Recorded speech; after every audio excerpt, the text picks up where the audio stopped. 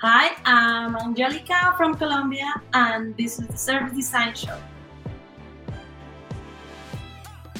Hi everyone, my name is Mark Fontijn and welcome to a brand new episode of the Service Design Show podcast.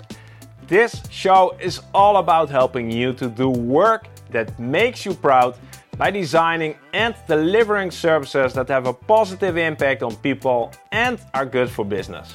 My guest in this episode is the founder of the first service design agency in Colombia called Haptica. She holds a master degree in law and design. Her name is Angelica Flechas. So in the next 30 minutes, we'll be talking about legal design. Now you might think legal design, that sounds really boring. And as you'll learn in this episode, the opposite is the case because legal is all around us. In everything we do, there is some legal aspect. And if you as a service designer want to deliver better services to your customers, you must work with legal and you must design with lawyers, with law to actually deliver those services. Angelica will be sharing some of her stories, how she does it and how that has actually impacted the end customer. Now, before we dive into the interview with Angelica, don't forget that you can always connect with me on LinkedIn and leave a message there that you're listening to the podcast. I really appreciate that. And if you haven't done so already, make sure to check out our Instagram page where we share some content that's not included here or even not on the YouTube channel. Finally, if you are interested to learn how to explain service design to the people around you in a way that they actually understand and in a way that you don't embarrass yourself, make sure to check out the free course that I've got for you specifically on this topic, which you can find at servicedesignshow.com/free course. So that's it for the introduction. And now let's quickly jump into the interview with Angelica. Welcome to the show, Angelica. Thank you. Nice to have you on. We've had other guests, I think one other guest from Colombia, but you're the second one, and I'm really excited to talk about the topic that you suggested today. Angelica, for the people who don't know who you are, I can't imagine that there are many of them, but for the few people who don't know who you are, could you give a 30-second introduction? Sure. Well, I'm Angelica. I'm from Colombia. I'm a service designer, but I'm also a lawyer. So I did both back at college. And I run a service design consultant agency. The name is Haptica. And I'm really happy with my job and with my team. And that's it. That's what I do. A designer and a lawyer, that's not a thing you hear often. So that will be also the theme of this episode, right? Yeah, sure. It's going to be. Mm-hmm. Let's start with the question that I ask everybody, and that is, do you remember the very first time you got in touch with service design? Yes, it was when I was a student, a regular student. I was doing design. And a teacher, her name is Natalia Budelo, which is really important for me. Hi, Natalia, if you're looking. And she taught me a lot about this. And actually, my final project at the university was related to service design. So then I began to read, and actually we wrote a paper about that here in Colombia, and we sent it to some huge workshop in Finland, and that's how I started to work in service. Cool. Let's dive into the topic that you suggested because I'm really excited. This will be episode 67 or 68, and nobody has talked about this topic yet. So we have something new, and I'm really excited about it. So let's go. You have the famous Service Design Show question starters. I have your topic over here. Are you ready to start? Yes, let's do All this. right. The topic is legal design. Do you have a question starter that goes along with this one, and can you show it to us? Okay. I have this question. What if all service designers could work with legal topics also and could introduce this legal content in their services in order to make people happier and closer to legal topics? Legal. Legal, that sounds like scary, very... We want to stay away from that, right? Or... That's true. Like, if you are not a lawyer, not only if you are a designer, but if you're not a lawyer at all, you want to be far away of that topic. Lawyers are not like these people that you want to have next to you. I don't know why. I don't feel sorry for all lawyers that are not designers. Like, sorry, I'm just kidding. But what I'm saying is that legal is a really hard word. Like, we feel that if we don't know it and we don't understand it, we cannot work. So we try to run away from that. So what I'm saying here is that you can combine design and legal topics, and you can also use legal topics to design better services. So that's how you could combine this and make the law and regulations or the legal services closer to people using design thinking and service design. So what the first question that comes to my mind is what are legal topics? So maybe we'll dive into that even more in depth later. But what are some topics that you perceive as being legal topics where design thinking or service design can connect to? Okay. First of all, we have to have in mind that everything has a legal approach. Like this conversation that we are having right now has legal components. For example, if I say something that is not mine and I have to quote who is the owner of the sentence, so there is a legal topic. But if my computer doesn't work and I bought it, the guy who sold me the computer is going to have a legal problem. So everything is about legal, but we don't know it if we're not lawyers. So what I'm saying here is everything has a legal perspective because everything has a regulation about it, and we don't know it. So what we should be taking care is about understanding that, not going away from that, just knowing that that's happening, knowing that there are regulations, that there are acts that you have and has like legal consequences, and also that you, sign contracts. And when you sign a contract, you are part of a legal negotiation, right? But maybe you sign it and you don't understand what is written. Which is usually the case for most people, I guess. Yes, I think so. Why is it? Why do you think is it so that this topic of legal and design feels so separated, that there are so little crossovers between these two topics? Mm-hmm. It's true, they are separated. It's not and why is that? Why haven't designers entered this field of legal design? First of all, I think it's not common to find those two combined. Like if you're a lawyer, just thinking about people, our colors. If you think about a lawyer, you think about black, white, and so simple and plain. And if you think about design, you think about colors, pop-up, business. So it's just about the perspective, right? But everything has a legal perspective, and also everything is designable. So how come two things that are so transversal to life are not combined? Exactly. And what do you think? What is your perspective? I think that there are like two disciplines that normally in school, for example, are not combined. So if you are a student and you go to school and you never, as a designer, and you never hear anything about legal, you are not going to feel that you can combine the two of those. So first of all, it's about education. And then when you have a job as a designer, all the legal part is not going to be part of your job. It's going to be part of the lawyer. So everything is always separated. So what happened in my head is like, no, this should be connected. But this is because I did both. I studied law and then design. So I think that for me is more natural. But even though when I was beginning the double degree program, for me was like, goodbye law, hello design.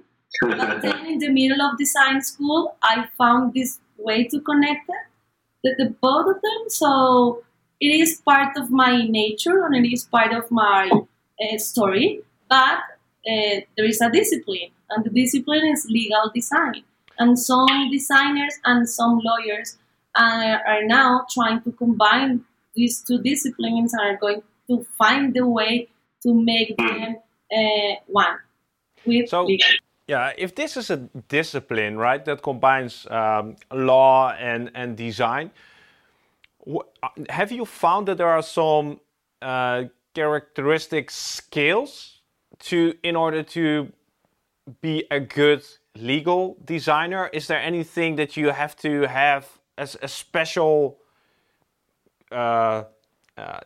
skill that a service designer doesn't have, that a lawyer doesn't have, but you have to have somebody in the middle?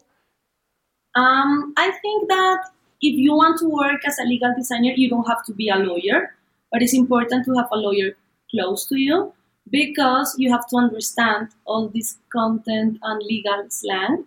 So if you don't understand it, it's going to be really hard for you to design a new legal service or to design a new legal document.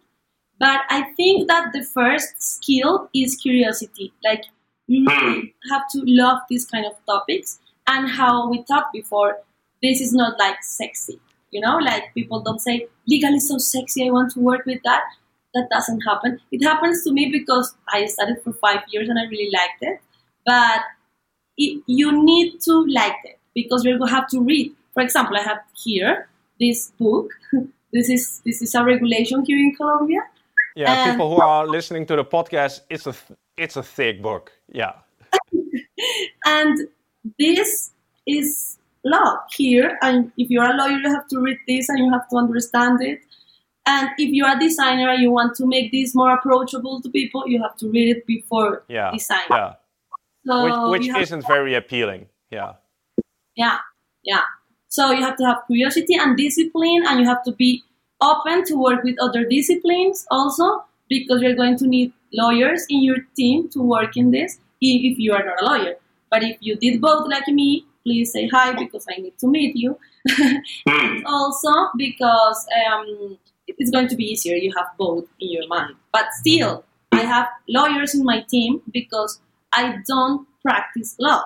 So even though I did that in school and I studied a lot with all the paths and disciplines inside law, I don't practice it. So I need somebody who is really like actualized, like know what's going on right now, because law changes a lot.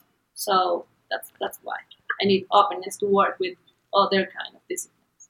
Let's dive into the second topic, because I think we'll talk a little bit about what legal design actually looks like. So the second topic for today, for this episode, is trust.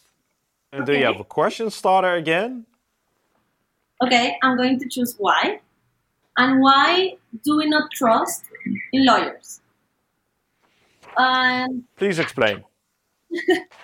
I think that we don't trust in lawyers because they speak in their language, which is law language, which is legal slang. And I think that we feel that lawyers do their job and design these laws or regulations and design these legal services, having in mind that they are going to domain the content and they are going to domain the experience. And sometimes that could happen. But what can happen also is that they don't know how to do it differently. Because when they went to school, they learned how to domain the content and have all this like agreement, specialty to talk and to really convince somebody else that they know all the content. So I feel that we don't trust lawyers because of that, but design is an amazing path or an amazing bridge to connect these lawyers with their clients and to make these services and these contents easier to understand for them. And I have learned that working with lawyers. Can you give an example? How does design help to build more trust in the legal stuff, in the legal slang, in the lawyers? How do you do that? Can you give some examples? Right now, I'm working with this law firm here in Colombia. It is a really a traditional one. They have worked with all these huge clients, and they want to innovate. So they called me and they told me, Angelica, how can we make better services? How can we think outside the box? All this innovation slang. And then I talked to them and I told them, can I see your contracts? Can I see your services? Can I see how you deliver your service to your clients? And even though I'm a lawyer, I didn't understand everything that I was reading on their emails or in the contract. So I feel that even though they don't want to create this wall, they do it just because they don't know how to do it differently, right? So right now I'm working with them in 5 projects. For example, one of them is ready to redesign all these legal documents in order to help their clients to understand it better and to make their process even more efficient, right? Because if the client reads the document and it's easier for them to understand it, the process is going to be easier and even shorter, so it's going to be more lean for everybody. But is it possible to redesign legal documents? Yeah. Isn't law just the law? Isn't it just a fact that you need a lot of paper and a lot of letters? Yes. Of course we can do that, but if you don't know the law, you're going to think that you cannot do that because the law is the law and it says that it has to be black and white and so. But if you know the law doesn't say, please be boring with your document and please create this document that nobody's going to read and then they have to sign it. So please do that. No, the law says if you're going to write down this kind of document, you should include this kind of content. But it doesn't say how. And that's how design appears. Because design is this tool to make how happen. Right? So for example, here in this document says a lot about employment contracts. Right? How should be the contract. And we had back in Aptica a legal employment contract. This one. This was the original contract. So you see, so people again who are listening to the podcast, check the video. It's the standard legal contract. Yeah, as we all know it. Yeah. So if you check this document next to the legal approach with this law, it says everything that it has to say. So it is legal and creates obligation, and you have to do everything that what it says. Okay. But what if I take that document and I show this document to a user who is not a lawyer. And I ask that person to write down everything that he doesn't understand and what it makes him feel like awkward. And what we did here is that he was trying to put down, like, I don't understand this, I don't understand. Please take out this. This is so important. So what we see here is that everything is not written for regular people, just for lawyers. So after this, you can say, but this is legal because it says in the law, so you have to do that, and I don't care if people don't understand it.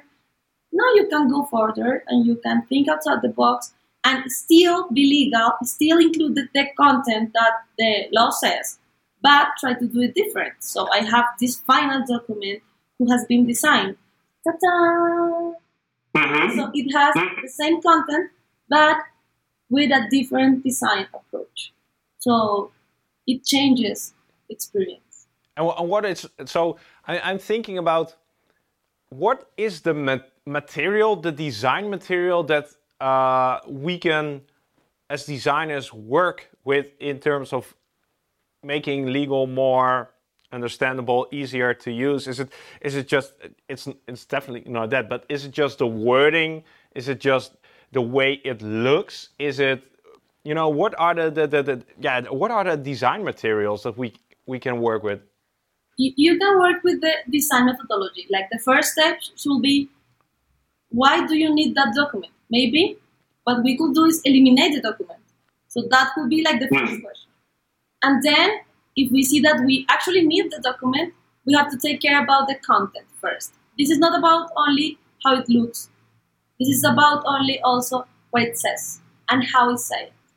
if you think about this as a service, when you contract a new person in your team, you are going to deliver for him the service of being contracted to be part of the team, right? Mm-hmm. So you can design that service. So you design this new day of welcomeness and hello, and the contract is one of the touch points of the whole experience. So this is about service design, not only about legal design. And the contract is a touch point of that. So the first part is what kind of contract it is. So do we need to have a long-term contract? What is the relation that I want to create with this person? And if you see, I am talking now about types of contracts. So I need to know what type of contract exists to choose the best one for the relationship that I want to have with that person. And then I can check the content and says, okay, this is the kind of contract that I want to have with this person. And is this clear? Do I need this content? Maybe I can take this off. Maybe this is not that important, but it's in the front page.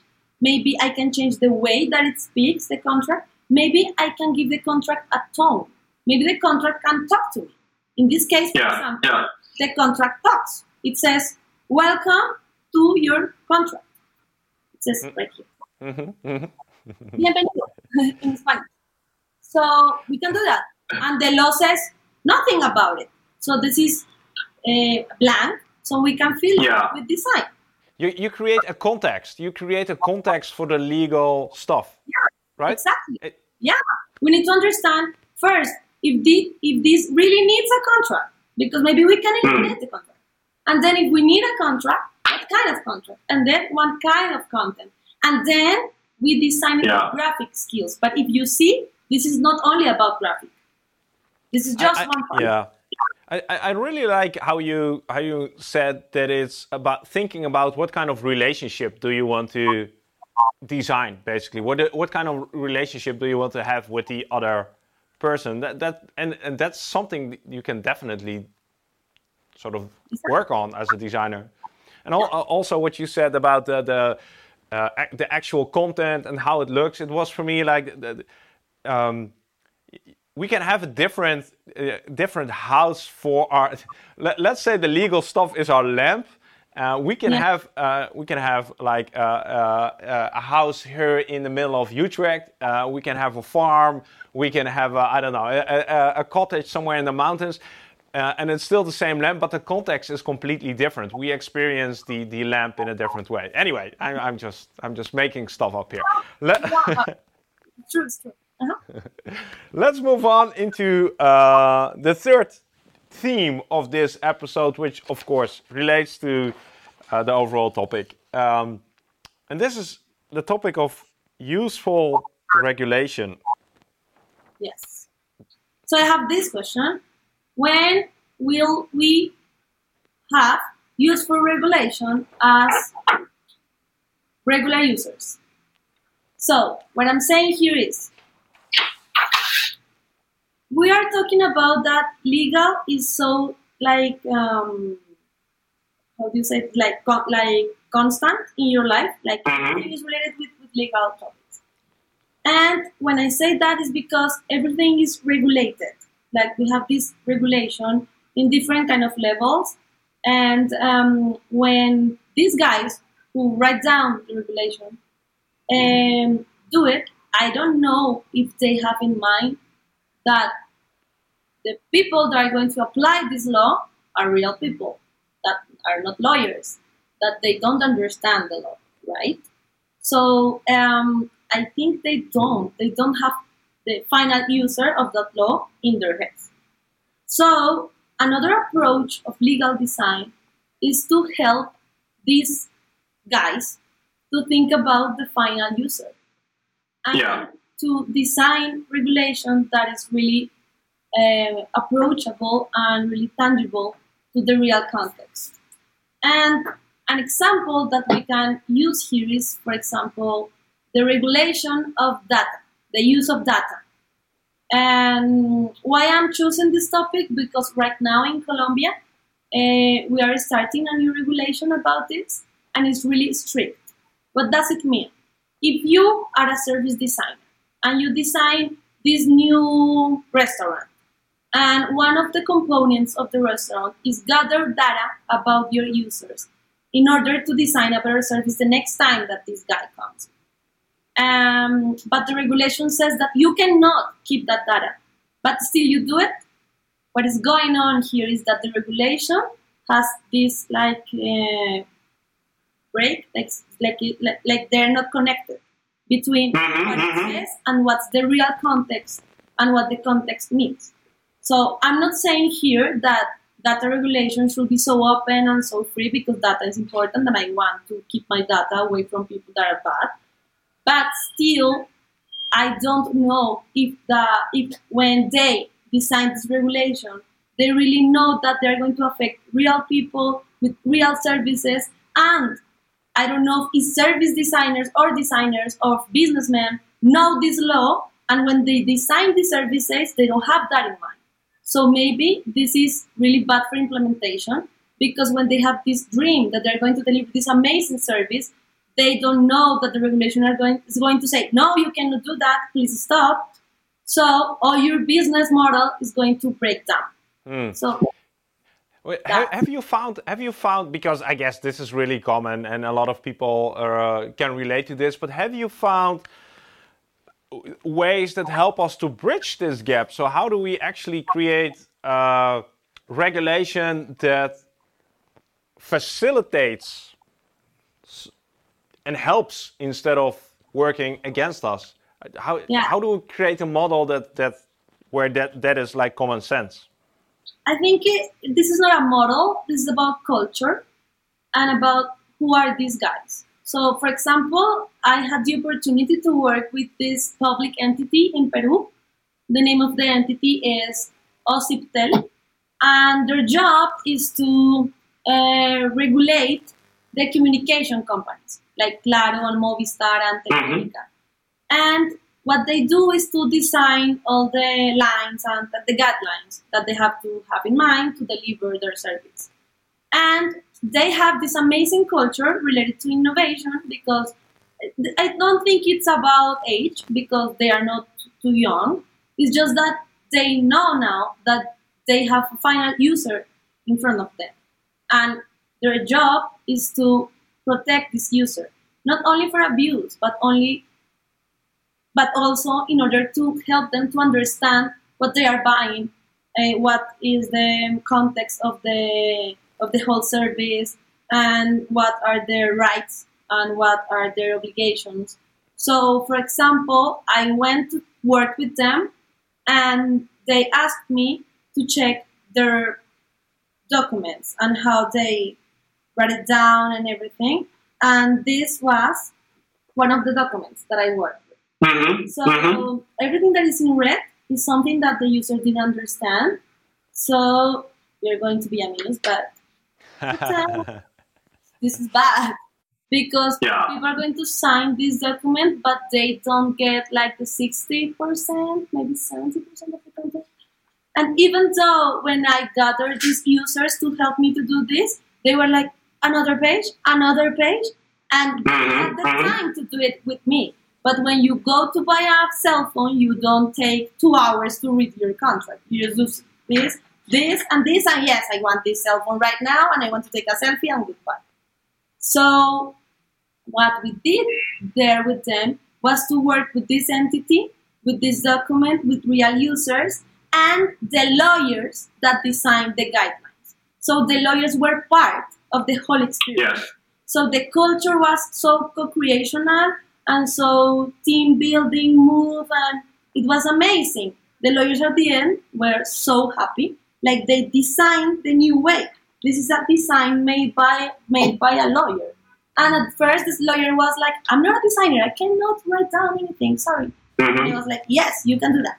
So they did something like this, and also did this, and they put like different ways to choose your contract. So this contract of 3 pages now is this and this. So, and the lawyers did it. So it's so cultural. Like you have to invite lawyers to be part of the process, this is not only about designers doing legal stuff. This is about lawyers using design to make their services better. And you said it's about culture, and I guess I would be interested, how do you get these legal people to participate in such a project in the first place? Because I can imagine that they don't see their own role in the effect that they have on the end user. So why should they participate? I can imagine that that's a question. How do you get them? How do you get them in those workshops? I think that's a good question. I think that lawyers are worried because before they were super important and super powerful, but now with all this legal tech approach and all these machines and artificial intelligence, they are losing their jobs. So now they want to reinvent themselves, like they want to redesign themselves, and these kind of tools can make them better lawyers. So at first, I'm going to be super honest, they were like, I have to go to this workshop because my company said so. But my job was to teach them that this is going to be amazing, that they're going to change all the perception of the legal aspects. And then they said, okay, we can do this. And if I can show you their faces at the end, like I did this. And actually we have prototypes with real users of the final document. So at first I invite these users and I told them, okay, I want you to read this and write down what you don't understand. This is the red, this is the green. And then the lawyers were the one who invited these users, and the users came to see their final documents. And when they were looking, these users understanding everything, priceless. Like they were, I did this, and I'm this lawyer, but still I'm a lawyer, superpower. I can do this. I'm a designer, at least in my heart. Yeah. So yeah, I guess that's always the case with design. When you show the proof, when you show that it works, when you see people, the end users, that they are actually happy and helped with their solution, then the next time you don't have to do a lot of explaining. But yeah, the first time it can be challenging. Yeah, and also about the space. Like, if you think about what is the relation between a lawyer and his client, it's like, I'm here in this huge chair that is so comfy, and you are there, and this is a huge table, and you're going to read this document, and I'm not going to explain anything, and if you don't understand it, well, you are paying me for that. So this is the relation.